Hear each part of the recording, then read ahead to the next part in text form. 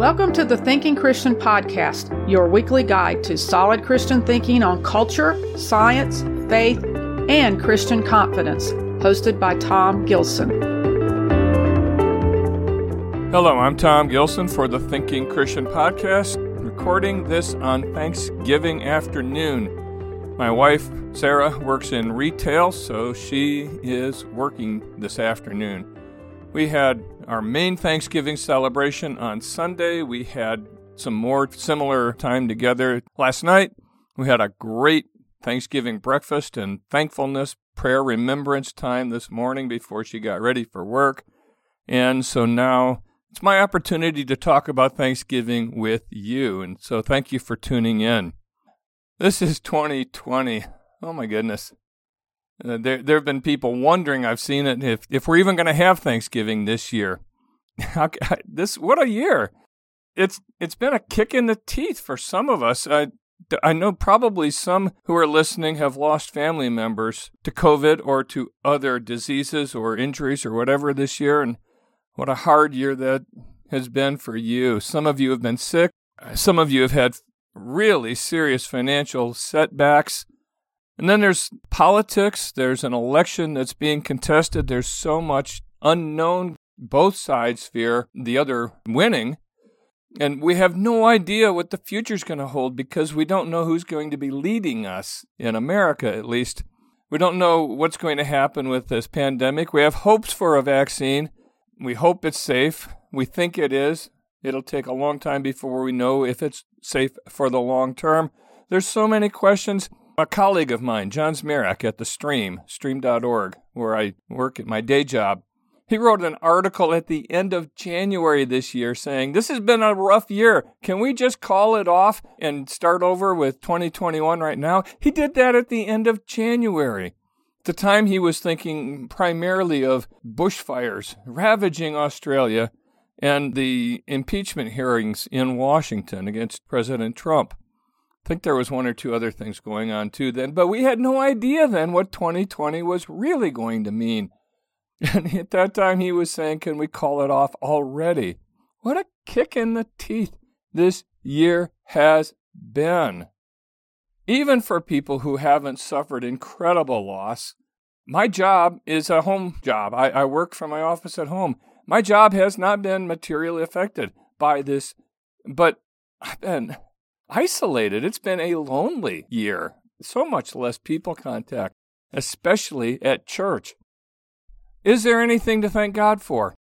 The answer, of course, is yes. God is always at work. But I want to illustrate this. I want to talk about it from the pages of Scripture. From another case, another situation, another person who was experiencing a strong kick in the teeth. If you haven't read Psalm 89 recently, you're in for kind of a shock. There is an incredible shock in the middle of this psalm. It's a longer psalm. It's 52 verses long. The 52nd verse was probably added after the psalm was written as a close off to book 3 of the book of Psalms. That's my guess. The first 37 verses are just praise to God and reminding and remembering and enjoying His promises, especially His promises spoken to King David. It's a marvelous beginning. In fact, when I was a very, very young Christian back in 1975 in Campus Crusade for Christ student meetings in 100 Engineering Room at Michigan State University, we went there once a week for what they called leadership training classes. But they always started with a worship time. And I remember one song called the Covenant Song. I'll play you a snippet of it. I have made a covenant with my chosen, given my servant my word. I have made your name to last forever, built to outlast all time.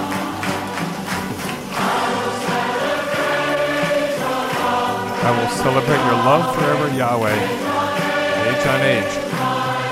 My words proclaim your love. For I claim that love is built to last forever, founded firm, your faithfulness. And it continues in that vein. And this came from a 1981 recording at Dale's Bible Week, by the way. It's a joyful song. It's a song of praise. And I was a very young Christian. At first, I didn't know it came from Psalm 89. And when I started to read it, I thought, wow, this just really fits. What a celebratory message this is. But then I read the rest of the psalm. Let me set it up for you. In Psalm 89, I'm reading from New King James Version. This is my favorite version for the Old Testament. I will sing of the mercies of the Lord forever. With my mouth will I make known your faithfulness to all generations.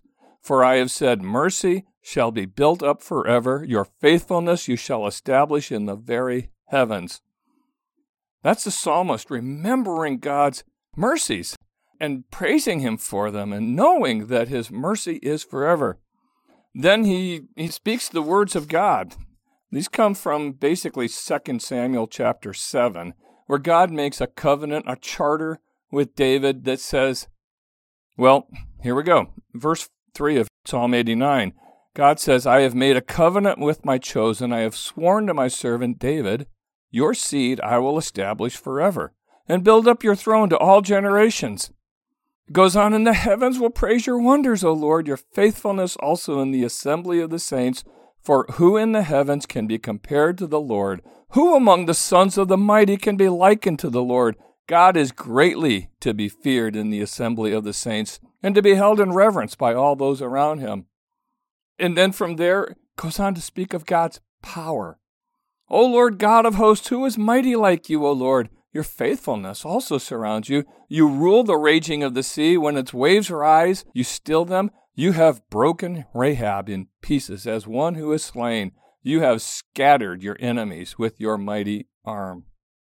Oh, it goes on to talk about the strength of his arm and his righteousness and his justice and his mercy and his truth. In verse 15, blessed are the people who know the joyful sound. They walk, O Lord, in the light of your countenance. There is nothing here but glorious praise. He goes on in verse 19 to repeat the promise that God had made to David. And he continues, verse 24, my faithfulness and my mercy shall be with him, and in my name his horn shall be exalted. Also I will set his hand over the sea and his right hand over the rivers. He's promising here, or the psalmist is recalling God's promise to David, that David is going to have a kingdom. But not just David. In verse 28 again, as we saw earlier, my mercy I will keep for him forever, and my covenant shall stand firm with him, his seed, his descendants. Also I will make to endure forever, and his throne is the days of heaven. The psalmist does remember God said, and here he's speaking as for God, if David's sons forsake my law and do not walk in my judgments, if they break my statutes and do not keep my commandments, then I will punish their transgression with a rod and their iniquity with stripes. The psalmist is aware that there's a condition here, but he's going to remind God that the condition does not overcome the actual promise. I'm looking at verse 33 now. Speaking for God, it goes on, nevertheless, my loving kindness I will not utterly take from him, nor allow my faithfulness to fail. My covenant I will not break, nor will I alter the word that has gone out of my lips. Once I have sworn by my holiness, I will not lie to David. His seed shall endure forever, and his throne as the sun before me. It shall be established forever like the moon, even like the faithful witness in the sky. Wow. What faith, what joy, what confident assurance in God's promise, right? Let's go on and see what else he has to say. What we're going to find is that this was the psalmist setting himself up to ask God a very, very hard question. And really what the psalmist is going to say, yeah, you promised, but you're not coming through. That's what the message of this psalm is, the rest of it, all the way to the end. I'm not kidding you. That's what this psalm is about. You promised God, but you're not coming through. Look at verse 38. No warning, no transition. But you, speaking to God, this is an accusation if you ask me, but you have cast off and abhorred. You have been furious with your anointed. You have renounced the covenant of your servant. He's saying God has renounced his covenant. He's saying God isn't keeping his promise. You have renounced the covenant of your servant. You have profaned his crown by casting it to the ground. You have broken down all his hedges. You have brought his strongholds to ruin. And all who pass by the way plunder him. He is a reproach to his neighbors. You have exalted the right hand of his adversaries. You have made all his enemies rejoice. You have turned back the edge of the sword, and you have not sustained him in battle. You have made his glory cease and cast his throne down to the ground. The days of his youth you have shortened. You have covered him with shame. The psalm and the accusations in it continue in exactly that tone all the way to the end. And so what we have here is, God, you promised, you are not coming through. This is a calling on God. Where are you and where is your promise? I thought we could trust you. That's how I read it. Now, I don't forget that the psalmist said what he did in the beginning about the mercies of God. I don't forget that. I don't think that the psalmist was faithless, in other words. I don't think the psalmist was giving up at this point, but there was serious bewilderment. There was serious confusion. God, what are you doing? What are you doing, God? Why? Now, at this point, I think it's worth throwing in some history. David was the first of the great kings of the line of Judah, followed by Solomon, his son. After that, the kingdom was broken up between the northern and southern kingdoms, between Solomon's sons, Rehoboam and Jeroboam. And God had made this incredible covenant with David and with his seed, his descendants, forever. But God had also said, as it says in Psalm 89:30, if his sons forsake my law and do not walk in my judgments, if they break my statutes and do not keep my commandments, then I will punish their transgression with the rod and their iniquity with stripes. Well, God did that. He did. In both the northern and the southern kingdom, after they split, in both kingdoms, there was an awful lot of iniquity, especially in the north. In the south, there was a rhythm, a back and forth between good kings and bad kings, and good kings and bad kings, and there were times when they were threatened by enemies, and the threat was washed away, as in the case of King Jehoshaphat, where the enemy just up and left in the middle of the night. When there was a bad king, someone who was encouraging the worship of idols, someone who was encouraging theft and graft and oppression of the weak, then the nation suffered as God let them be punished. There came a time when their iniquity, their sin, their idolatry had piled up so far that God had to just say, enough, enough, enough. In 722, the northern kingdom was taken off in exile to Assyria. In 586 BC, the southern kingdom was taken off in exile to Babylon. Before that happened, they were subjected, especially in the south, I'm thinking now, they were subjected to a horrendous siege. Siege means they surround the city and they don't let anything in or out, especially food. And if you want to know how bad it got, I'm not going to read this out loud for you. I don't want to actually read it out loud, but you can look up Lamentations chapter 4 and verse 10 on your own. That'll tell you how awful this siege, this hunger were.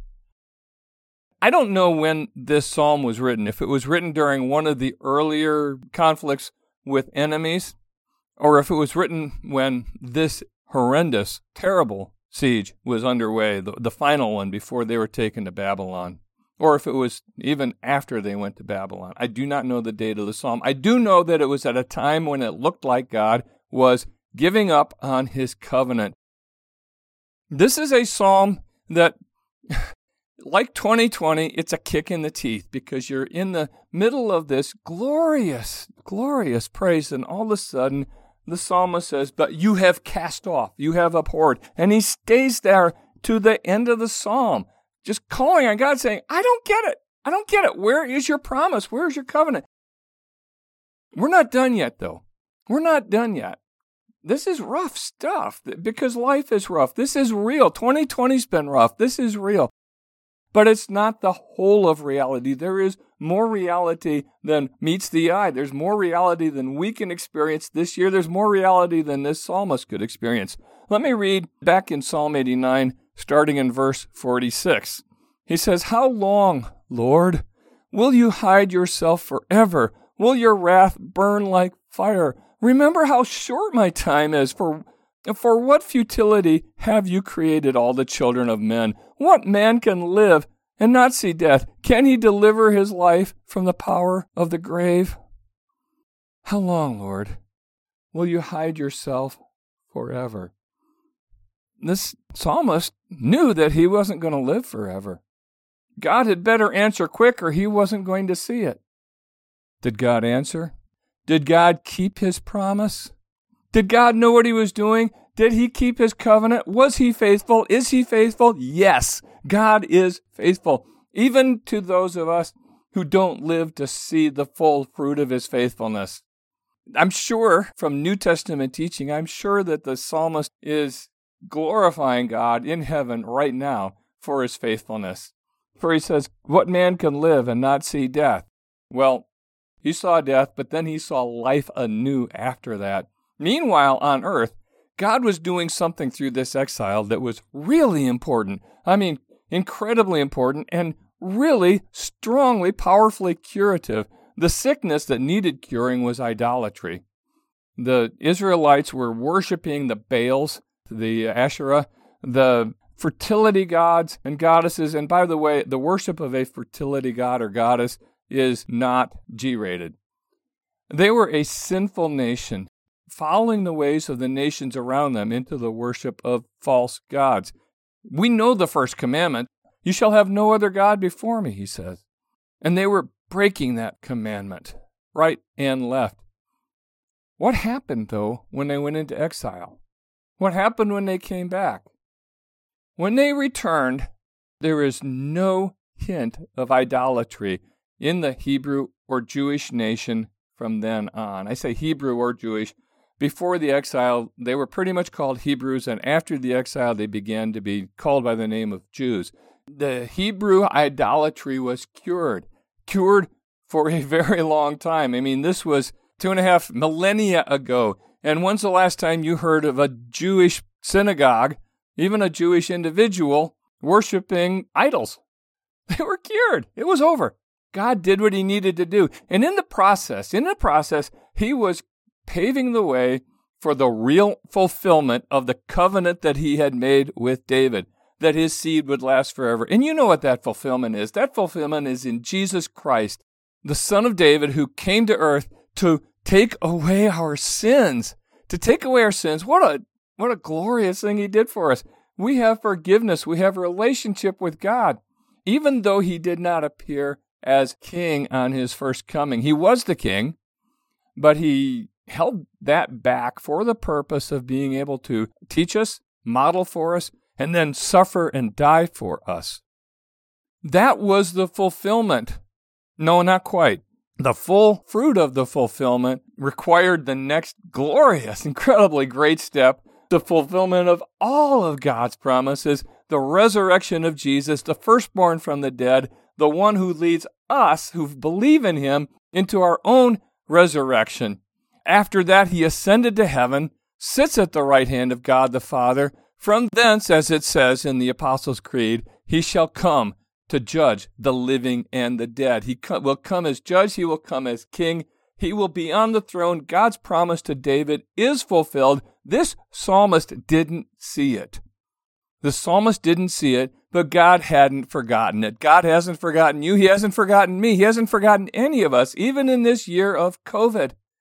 He hasn't forgotten any of us. We have the sure promise of his providence, of his care, of his covenant this year. Even if, I know some of us have fallen ill, and as I said earlier, probably some of you have lost family members to COVID. Some of us will not see the fulfillment of the promise on earth any more than this psalmist did. This psalmist didn't see the fulfillment. You and I might not.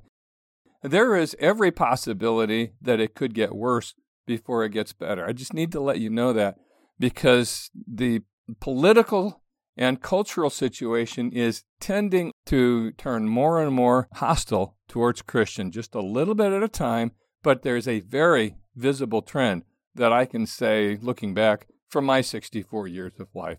Very, very definite trend. If it continues, it's going to get worse in many ways before it gets better. And we might, again, when it's no longer 2020, we might again be looking to God and saying, but God, you promised. Where is the fulfillment? Where is the fulfillment? The fulfillment is in Jesus Christ. Our present experience of that fulfillment comes as God answers prayer, as we have fellowship with God through His Holy Spirit, as His Spirit lives in us, directs us, empowers us, gives us the joy of fellowship with God, apart from any circumstances in which we are living. God will do that. The true fulfillment comes in the return of Jesus as King, when God's promise to David will be fully accomplished. He hadn't forgotten the promise when the psalmist accused him of it. No, he hadn't forgotten at all. He hadn't left this man bereft. He hadn't abandoned him. He hadn't forsaken him.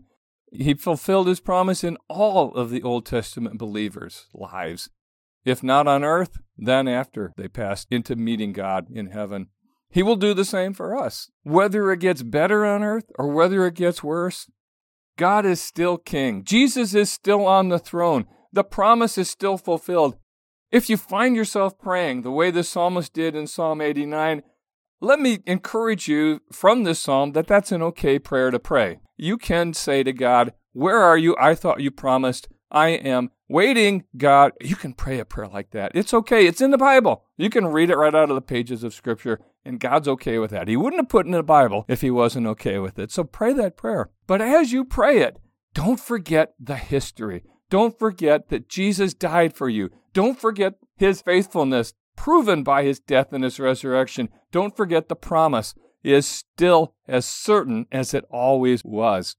This is my Thanksgiving message for us in this crazy year of 2020. We have so much to make us wonder. We have so much to make us question whether God's keeping His promise. But we have so much to thank God for because He's proved it in Jesus Christ. He's proved it in Jesus Christ, and we can have every confidence that He has not forgotten His promise, that He is going to fulfill it in our lives. He's going to fulfill it in the lives of our family. He's going to fulfill it in the life of our nation, whatever that might mean. I don't know. He's going to fulfill His promise in the destiny of the entire world. We have that as a sure promise, and I thank God for that.